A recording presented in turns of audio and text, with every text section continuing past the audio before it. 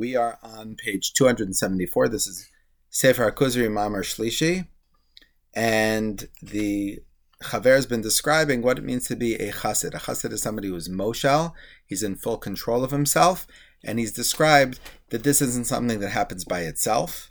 It requires the aid of special times, which are devoted to spirituality, like tefillah, every day, 3 times of tefillah, Shabbos every week, Rosh Chodesh every month, Shalosh Regalim every so often, and then the largest dose of spirituality is Yom Kippur, and that helps guide a person to recognizing and evaluating what's important, what's necessary, what's important, what is the goal in life.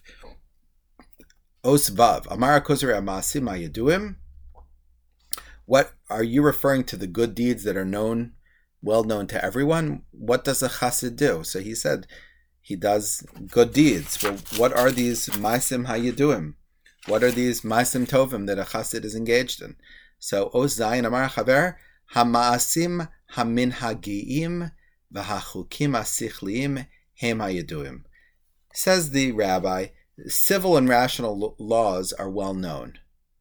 Aval ha'elokim hanosafim aleim lachul ba'umas kel chai sheyichayev sheyan higena einam yeduim ad shevo metzlo meforashim umechulakim. He says what I'm talking about is not just civil and rational law, but divine laws that were given additionally to the nation of God, which require that God give them, and they can't just be understood intuitively.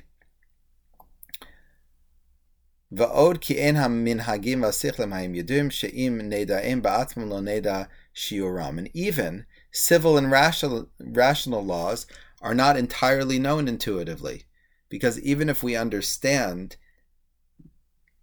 that we need them, but we don't always know in what measure. We don't know how important. We don't know the parameters.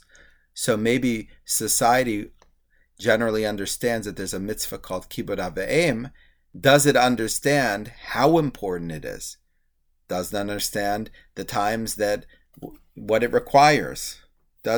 Right? So just because something is intuitive doesn't mean that it's intuitive to know its importance, its priority, its parameters. He gives an example. We know intuitively that it's important to be humble. Umusar nefesh b'chniya v'shiflus chova v'haona meguna v'hefker manashe meguna v'habia ktsasa krova meguna v'chibud havos chova v'chadoma la'ela ach hagbal hazev shiura ad sheyatov lakol einenu ki'im lelokim yisbarach. He says, we know that oppressing our fellow man, that engaging in wanton behavior with women, that incest are despicable. We know that we're obligated to honor parents, etc. But defining the parameters, that is something that only God can do. When it comes to divine laws, we don't understand them at all. He says that there's many things that you need the Torah to even understand that this is a value, that this is important. And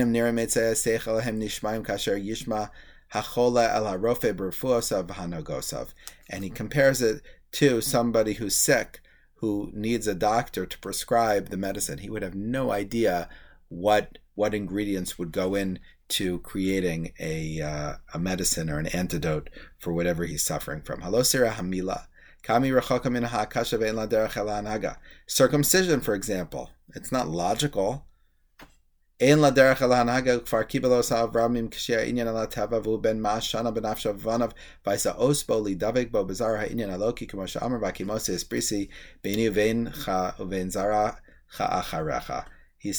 that a bris milah, despite the fact that it's not rational, Avram Avinu was willing to go through with it at 100, and it is a sign of the covenant.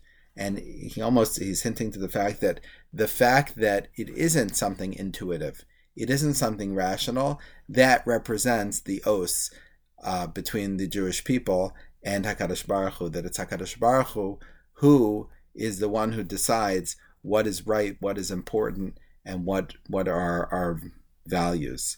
We will continue tomorrow on page 275.